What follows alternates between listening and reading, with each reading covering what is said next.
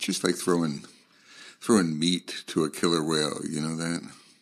Who's the killer whale? You're the killer whale. You're the killer whale, dude.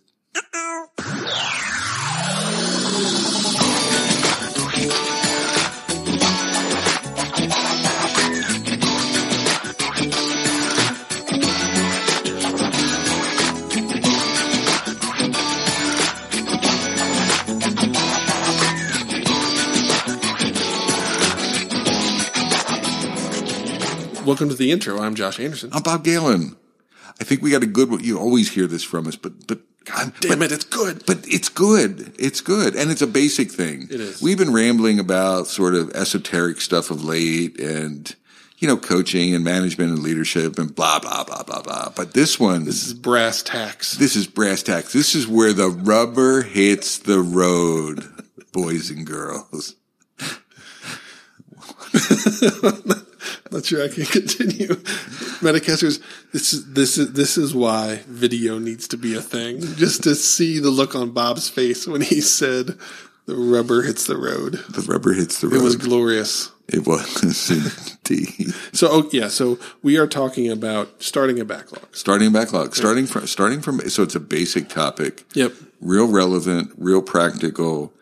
People do this. I talk in the Metacast about a client that I'm working with, potential client that I'm working with now, and that's one of the first things we talk about is you're not ready until you have a backlog. Right. So good Metacast. Hopefully you get something out of it. And it's not just for newbies. So people, agile teams are constantly creating and refining backlogs for new projects, new initiatives. You just got acquired by the Trump administration and you have to do some new software. Oh, yeah, and Bob compares me to Donald Trump in this episode. Do I? Yeah. Yeah. You do. So, buckle up, folks. Yeah, and I need to apologize, Josh. No, you don't. That was over the line. No, trust me. It was over the line. That was fine. So, what other announcements? Metacasters, this is conference season. So Bob is everywhere. So next week, which is second week in March, I'm going to be at Star East. May. Oh, God, I'm in Bobland in May. So next week I'll be in Orlando. Then I'm going to be in Toronto at Business Analysis World and Project Management. Oh my God, Project Managers, traditional Project Manager World in Toronto. I'm going to have to do a brain swap. Bless your heart. Bless my little heart. Then you and I later in June. In June. We're going to be in Vegas. We're going to be in Vegas Hold together. it. We're going to be in Vegas, baby. Yes, baby. We're going to be in Vegas. So speaking of that, we're going to be at Vegas speaking where? Agile West. Agile software development or Agile development practices, better software, TechWell conference in Caesars Palace. Yes. Yep. And if you'd like to go there and you'd like to save $200. Oh, we have discount coupons. We can help you make that happen. We have coupies, yeah. Yeah. So use the code CAST, CAST, and you save $200. 200 big ones. And then when you save that, you can send maybe 100 of that to Josh. So listeners, listen, we are saving you money on a way to come see us live and in person. Yep. And we're doing casts out there, I think. Yep. And we're going to do peanut butter. We're going to do a co-presentation, peanut butter and jelly and football. I can't think of a better value. And you're working on a brand new set of slides. We're going to unveil these suckers. These are going to be artsy, fartsy. They are. They're going to be wonderful. They are. We're not even going to have to talk because the slides are going to talk for us. They are not going to be straight out of the 70s. Which are my current slides. Exactly. I didn't say that. I teed that up for you. Why did you say that? Well, the pressure's on, though, dude. Fine. Step up to the plate, bucko. All right, what else? Any advertisements, Josh? No, that's it. Cast, right? So TechWell is now a sponsor of the Metacast. That's right. So that $200 savings is for you. It's for our listeners. Absolutely. Come see us. That's right. They're sponsors. And that's a wonderful sponsor. I've been working with TechWell since like 1998 or 9 or something. So a long time. So they're a great conference provider, training provider. So they're a good partner for us. Yeah, absolutely. That's the first national conference I ever spoke at. So they hold a special place in my heart. Yeah, absolutely. Yeah. They took you in. They did. When no one else would do it. They were willing to take a chance on this crazy kid. This crazy kid From Akron, Ohio. Are you from Akron? I am from beautiful Akron, Ohio. Did I guess it right? Yes. I knew it was in Ohio, but I was winging it on the cities. Cool. Yes. Cool. Tire Town, right? Not anymore. Not anymore? Used to be. Used to be Tire Town. Yeah, All right. Used to be. All right. That's the problem. So, Medicare, give us feedback. Get the word out. We are starting to dominate stuff. I'm getting stopped more and more frequently with people who are listening to the Medicast and getting value. And it's helping them in their Agile lives. So we're out there helping people to do Agile better. We're trying our little hardest. And that happens because you share. Right? Absolutely. So you tell a friend, you post it on Twitter, you share on Facebook, you put it on Reddit, anywhere. Every share you get, every review you give helps somebody else discover the value that you got from the Medicast. And from our podcast network as well, right? So it's not just about us. We have a like-minded group that are basically making a difference in the Agile world. Absolutely.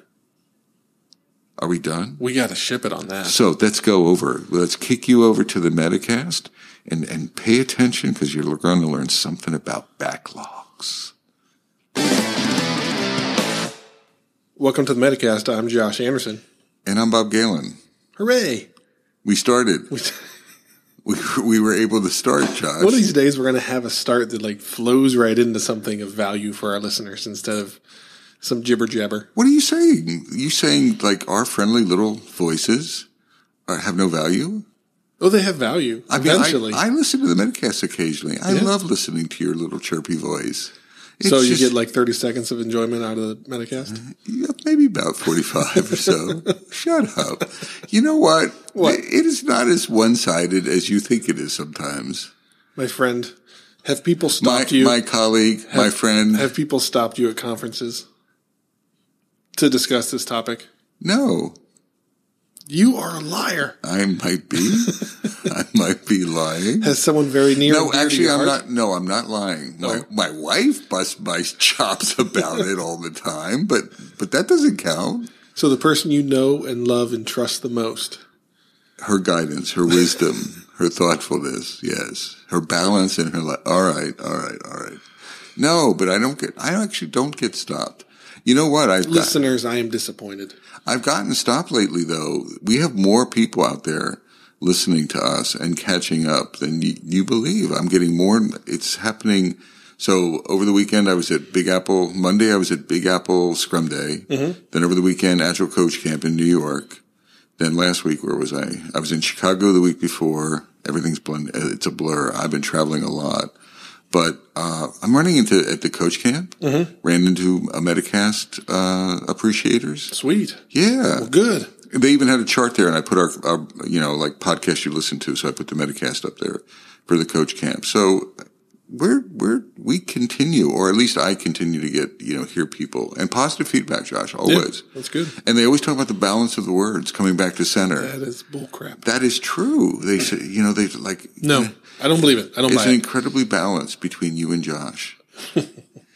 We're going to test that out today. So what's the topic today? So the topic today is starting a backlog, getting the backlog rolling. And this is front and center in my mind because I'm in day, month and 1 day. So I've been here, we'll say 32 days. So that's like Trump time. That's like the first 100 days.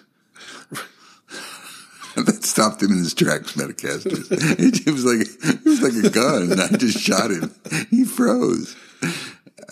Yeah, it's exactly like that. So you're trying to accomplish some key things during your first 100 days. Yeah. No, and so yesterday, the thing I actually tweeted about, and I was really excited, the fact that we have a roadmap for 6 months backed by backlogs. And that's something, as I look back, in my first 30 days, I'm really proud of. That we went from having no backlog. We had stories in lists, but it wasn't prioritized and refined and planned to where people could pick it off the top of the list and go. Right. We didn't have a roadmap of where we were going. And luckily I'd been down that path a few times. I knew how to jumpstart it and get it going. But I expect there's a lot of people out there that are just starting their journey or want to start their journey. And the first thing is, how do I get a healthy backlog? How do I make that happen? How do I get started? Because it's daunting, right? To look at it like, holy crap, there's all these things. How do I get them sorted? How do I write a good story? How do I get sizes on them? What do I do? How do I kickstart this thing so we can actually become a little bit agile? we're quoting, Zenergy and I are quoting a client in Toronto right now. So they're probably going to sign, but they haven't signed yet. But we're talking about the phasing of Agile. So it's a greenfield Agile organization. Right. And so step one is meeting with the leaders and talking about teams and things like that. Like, cross-functional teams. And not trying to dictate that, but they're moving from a traditional org structure to an Agile org structure, and things like, Scrum Masters and product owners, they have to find them or declare them. And the second thing we're talking about before we start, so this is before you start sprinting, you need to sort through your teams in some way, and then you need to create backlogs per team, right? You need product owners that work with the teams, and the emphasis was that. So it's exactly the same to your point. It's one of those early things. It's a pet peeve of mine. I don't like it when folks start sprinting and not have a backlog, right, or have a very, very sort of loosely defined set of things and haven't put any thought into it. I'd rather they pause for a little while, and get a backlog together. So that's the question. What does that look like? So story brainstorming workshops, you familiar with that? Mike Cohn has that notion. Like, I usually, if I have no backlog, my preference is to throw a product owner in a room and the team in a room and to just say, we're going to write stories. Right. Now, you need some high-level vision of what the hell you're building, right? So you need something. It could be screenshots. It could be an existing system that we're going to upgrade, or something like, it could be some architectural models. It could be some wireframes, but something. So you need to seed the meeting with something. You can't just wave your hands. Right. But really then get everyone and write as many stories as possible. So I want to actually get story happy. Right. They don't have to be perfect. So when I'm coaching a team, I'm like, I don't care about as a, I want so that. Initially, it's like, get stuff on Post-it notes. Let's get it on the wall so we can start munching it and we can start digesting it. That's my preferred way to sort of start creating. It's more collaborative. Sometimes product owners will seed a backlog before that, right? They'll write a few stories. It's almost like the mission and vision, but I want them to stop writing as soon as they can and then get it in front of the team. How do you resonate with that? Yeah, I mean, it's a crash course, right? You have to go from nothing to something, and the best way to do that is swarming. So let's all swarm around the problem. We all need to know and understand the problem we're trying to solve and how we're going to attack it, the way we're going to break it down. So let's swarm around the problem. Let's build the backlog. And they're not going to be perfect, right? Just like you said, but let's at least get the party started. Yeah. The other thing is, which is different from Waterfall, is in Waterfall, it was very requirement. So there were these phases, right? You had the requirement phase, which was separate from the planning phase, which was separate from design, which was separate from execution, Waterfall. In story writing workshops, I actually want people to be thinking about those things together. So it's not just a requirement thing. Like, if you were writing a story and you're like, oh, this has a dependency to this component, well, you could articulate that somehow, right? You know what I'm saying? Yeah. Or if this story needs an architectural spike, well, then you'd write that story, which is an architecture design activity. So while you were doing story brainstorming, I think one of the advantages of Agile is you're visualizing the whole, but you're doing all these threads through it. You know what I'm saying? You're not taking it serially. You're trying, like, I like it when the team talks about, like, what stories fit together. What would be beneficial it would be beneficial for us to build this set of things together, and then to do it. And if that happens, it's a higher priority than something else. So do you see the same thing? So it's not just requirement writing. I think it's a little bit more than that. Yeah, it just gets to an understanding of an aligned vision, right? Of let's really break down how we're going to solve this problem. And it's tough because you want to separate the what from the how.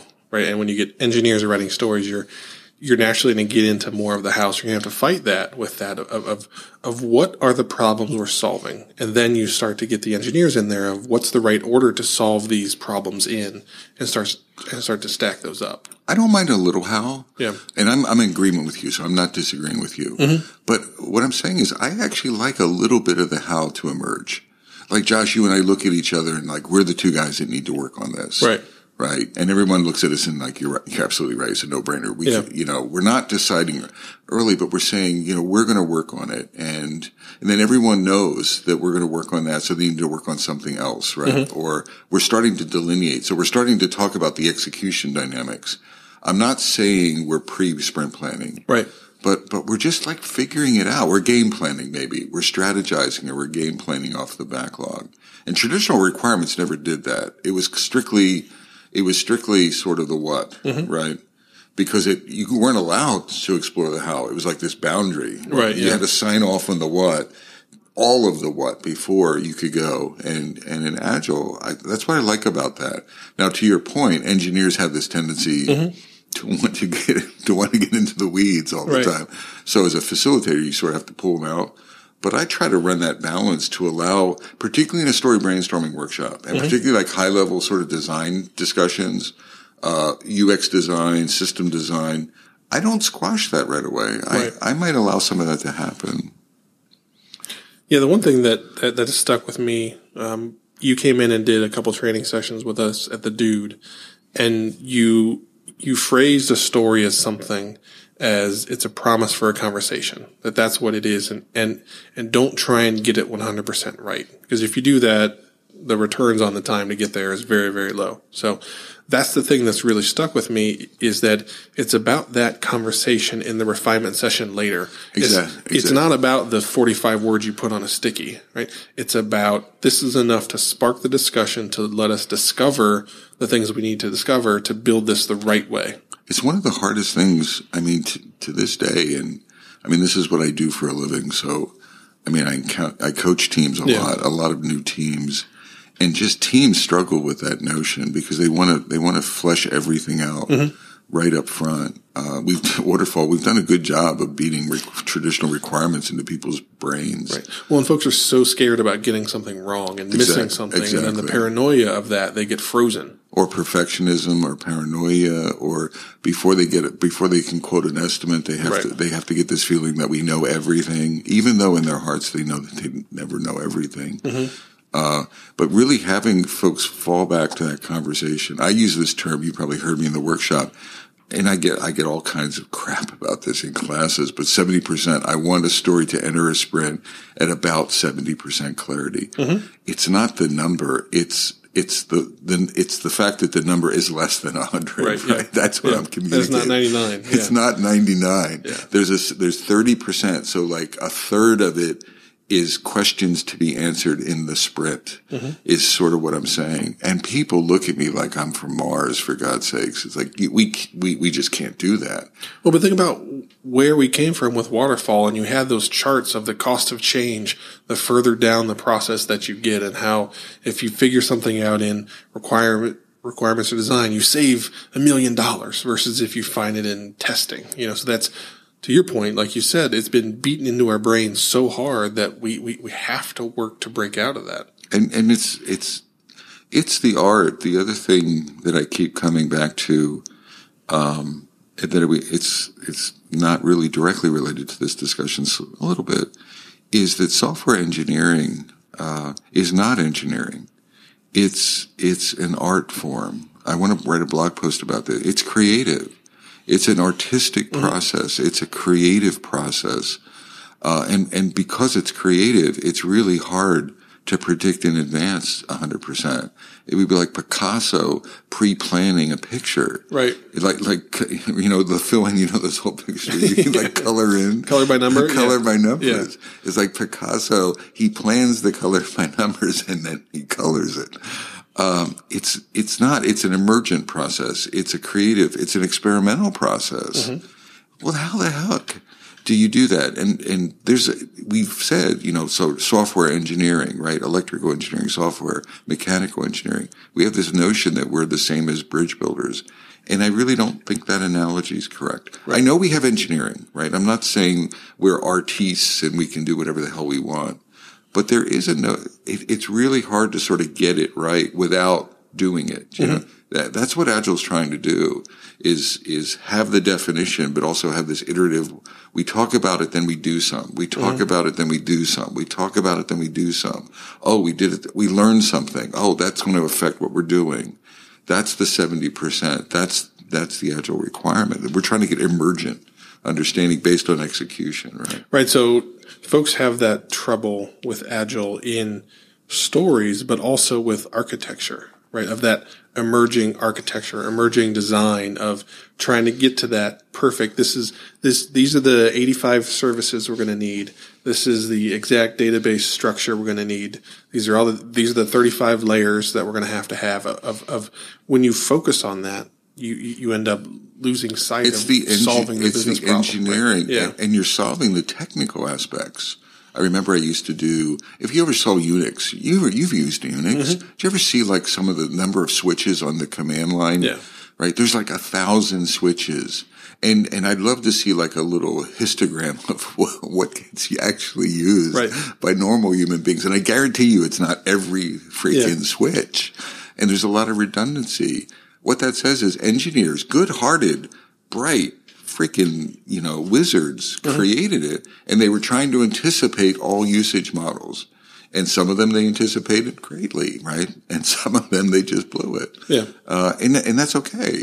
But what if we didn't do that? Mm-hmm. What if we just iterated and if someone asked for something, we gave it? And that's not how that always evolved, right? And you've seen that with architecture. I worked at Lucent years ago, and we had a function called systems. Actually, this client in Toronto does hardware, and they have a systems engineering group. Guess what system engineering does? Pre-architecture. And their goal, they're not done until it's 100% defined. Guess how many lines of code are created? Zero. Exactly. Zero. That sounds just completely impossible. Exactly. And there's nothing wrong with them getting it wrong. I mean, that's what I would expect to have happen. But they're not doing that. So that's the backlog refinement, bringing it back to center. I think it's the emergent nature of it. I would say, story brainstorming and then have really, really frequent backlog refinement sessions. Right. So have crappy stories, get lots of them, get all of the nuance, as much nuance as you can, get a huge chunk of that. So work on that. And you can do that for a greenfield project, or you could do that for a maintenance project. Right. It's a little easier for a maintenance project because you may have a reference, point. In a greenfield, it's a little harder sometimes, but do the story brainstorming. And it's not a 1 hour or 2 hour thing. You might take a week, intermittent meetings, leave the sticky notes on a wall, leave them up for a while. And until this team poops out and says, we think we got it. That's quote unquote everything. Cool. Now you start looking at it. This is where story mapping comes in, right? Value mapping can come in. You start doing slicing. You start doing release planning, because now that'll actually add and delete and change the story mix and things like that.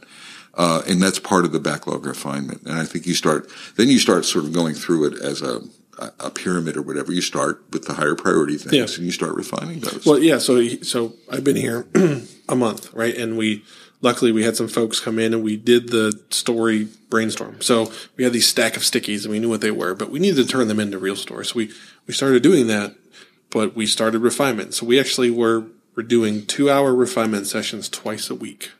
We just now are at the point where we found out we couldn't actually make it 2 hours. So we went down to like an hour and a half and then an hour, just because folks would just get pooped out, right? So, okay, we got that. We're getting there. We're making a difference. And we are now finally at a point where we can back it off to once a week. But you're working your backlog. You've created your backlog. Now you're refining it. I mean, that's the term. You're refining it. Right. And so the target I have is that at all times we have 2 to 3 sprints worth of work fully refined and ready to go. When I started, we had 0, right? So it was just-in-time planning. That first sprint was just-in-time planning of, okay, here's the things we know, let's go do it, right? But at least it got us going. And then that refinement. And when you start, you have to really, really invest in refinement. Absolutely. Because you're going from 0 to 60, and it takes time until you get to 60 and you have that momentum where you can just keep it rolling, right? You have to really put the accelerator down and work extra hard to get to that coasting point. And now, after a month, we're finally at the coasting point. But now you have that backlog. Yeah. I mean, from my point of view, you've achieved what I would be wanting that client I was talking about to achieve, or for them to get to quickly, that we have this balanced look ahead going on. Why don't we talk about, so this is the story writing part. Let's bring in estimation. And some people do high level estimation, like t-shirt sizing for epics. So the initial story brainstorming workshop, you might do high-level estimates so people feel they don't get wrapped around the axle in estimating. And then as you go into refinement, you have more finely grained estimates. Do you feel, estimation, good, bad, does that help with the refinement process, et cetera? So let's bring estimation into the... To me, it's the culmination of the refinement process. To me, what you're doing is you're refining the stories to get to a point where the team is comfortable to throw a size at them. To me, that's the end goal, is out of every refinement session, how many stories are now sized that weren't before? And that's really what I look for. And it's always scary to start, right? So no one knows, and what I end up doing is I draw the 1, 2, 3, 5, 8, 13, 21, right? And we just pick a story and we say, this is a 5, because this is in the middle. Yep. And let's not even talk about it. This one's a 5. Okay, let's talk about the next one. Is it bigger or smaller than that one? Right. And then start to do the binary sort type thing. Like, okay, now we have a 21. We know what that looks like. Yep. So now is this bigger than this one and smaller than that one? So you're using references, so referenceability, and right. you're creating reference stories based on right. relative sizing, right? Yeah. Yeah. So it's pick one that looks kind of average and say, okay, this is a 8 or this is a 5. Yep. And then as the subsequent stories come up, say, okay, is it bigger or smaller than this? Yep. And then eventually you start to fill in the population of all of the sizing numbers that you roll with. Independent of that, I think you nailed it. What I was looking for is what you said initially, which is, it's almost like the qualifier for a story. So we write words on a piece of paper or a sticky note. Initially the team will not want to estimate it because we don't have enough knowledge. Right. So now we have conversations around it till we get comfortable to throw a number. Yep. It's not the final number, it's a number. So going through that exercise of getting your questions answered to the point where you can throw a high level number is really valuable. The number then is driving the clarity, and that's where I think, so back grooming, and getting a backlog, I think you want to bring estimation in, not for estimation's sake. It's just like the conversation's most important part. Right. The numbers drive the conversation, right? Right, because you're just like, okay, are you ready to estimate this? And then you go, no, I'm not. So then you start asking more questions, and it drives that discussion. Exactly. And if you're using high-level units, then you have high-level questions. And if you have finely grained units, then it'll drive down into that 70% or whatever that I was talking about. Yeah. But I think you need to force yourself. Estimates in Agile at this level are more conversation drivers and clarity drivers and understanding drivers than I think of them as numbers I'm going to put in a Gantt chart. I don't think of them that way, right? I think of the numbers as being, a means to an end, which is clarification. So don't be shy about that. And you're not being shy about it. So it's like you jump into that stuff. The other thing is do it iteratively, right? I haven't heard this for a while, but a few years ago, someone was like, we get one shot to estimate our stories or our epics. And once you throw a number, it will never change it. Right. And I was like, well, that's the stupidest thing I've ever, I didn't say it quite that way, but that's a stupid thing. It's like, give the team a chance. Because if you think about it, we're asking all these questions, we're drilling into it, we're getting more clarity. Oh, but once we mention 8, we can't get off of the 8 or something, right? And then the splitting. The other nice thing with estimation is it drives design. I think numbers drive not just questions around the story, but they drive thinking around design. They drive thinking around decomposition. They drive, it's a 20, but then we might have it might naturally go into that. What if we split it? What would it look like if we split it in thirds? And the 20 is driving that.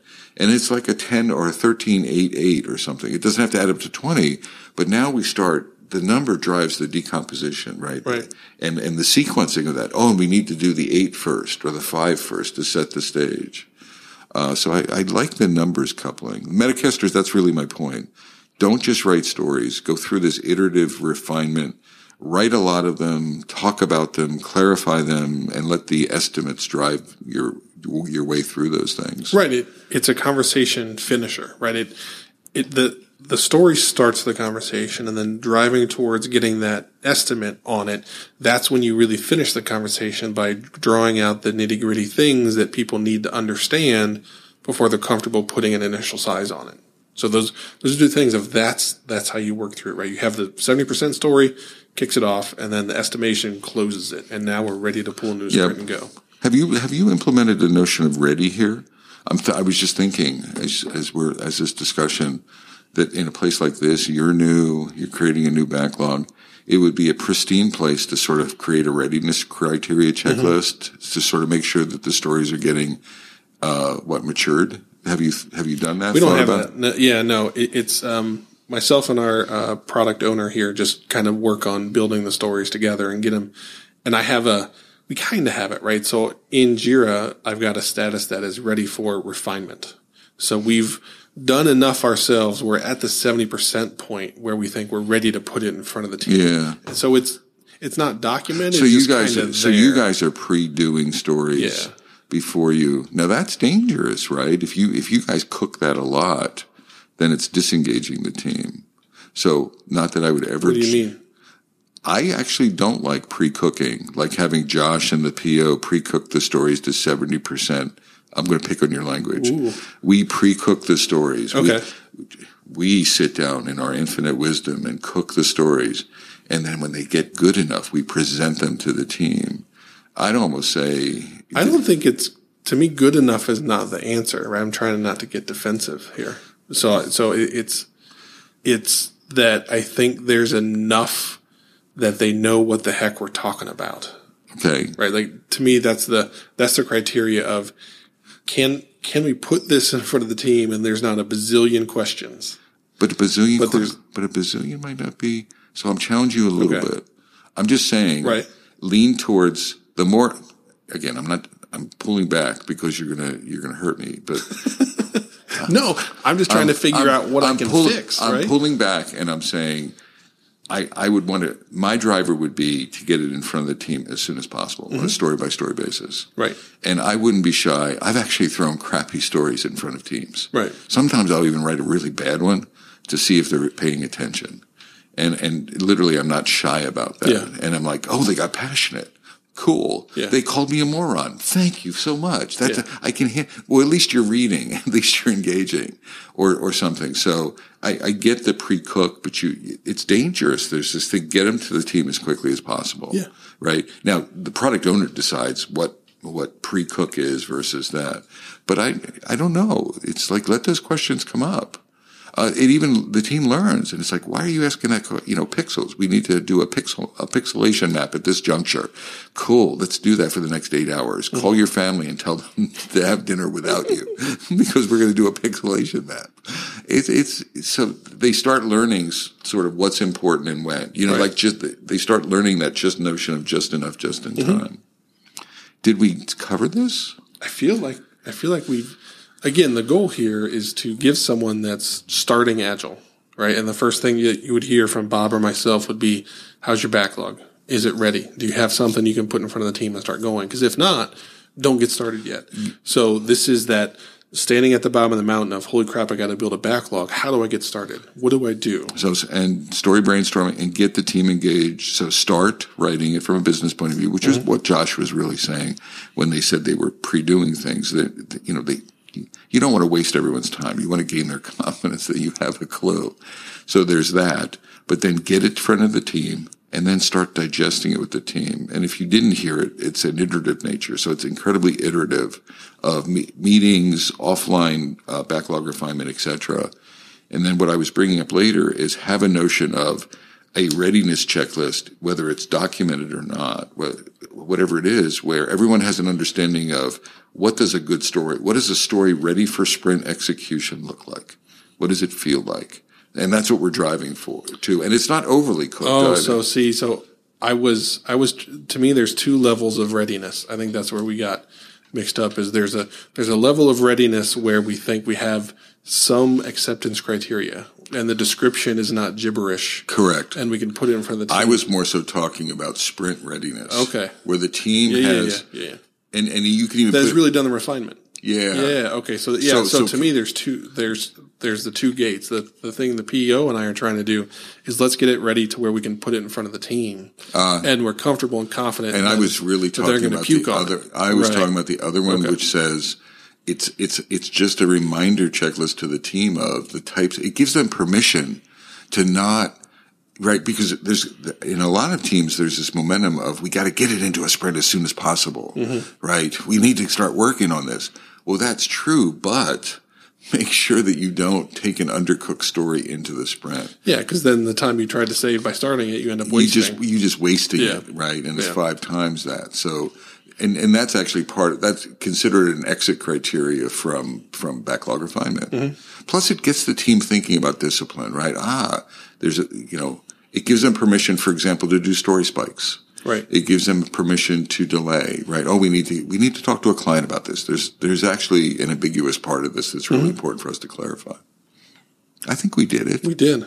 All right. We nailed it. We killed it. So from beautiful Uptown, Raleigh, North Carolina, I'm Bob Galen. And I'm Josh Anderson. Shake. And Big. Take care, y'all.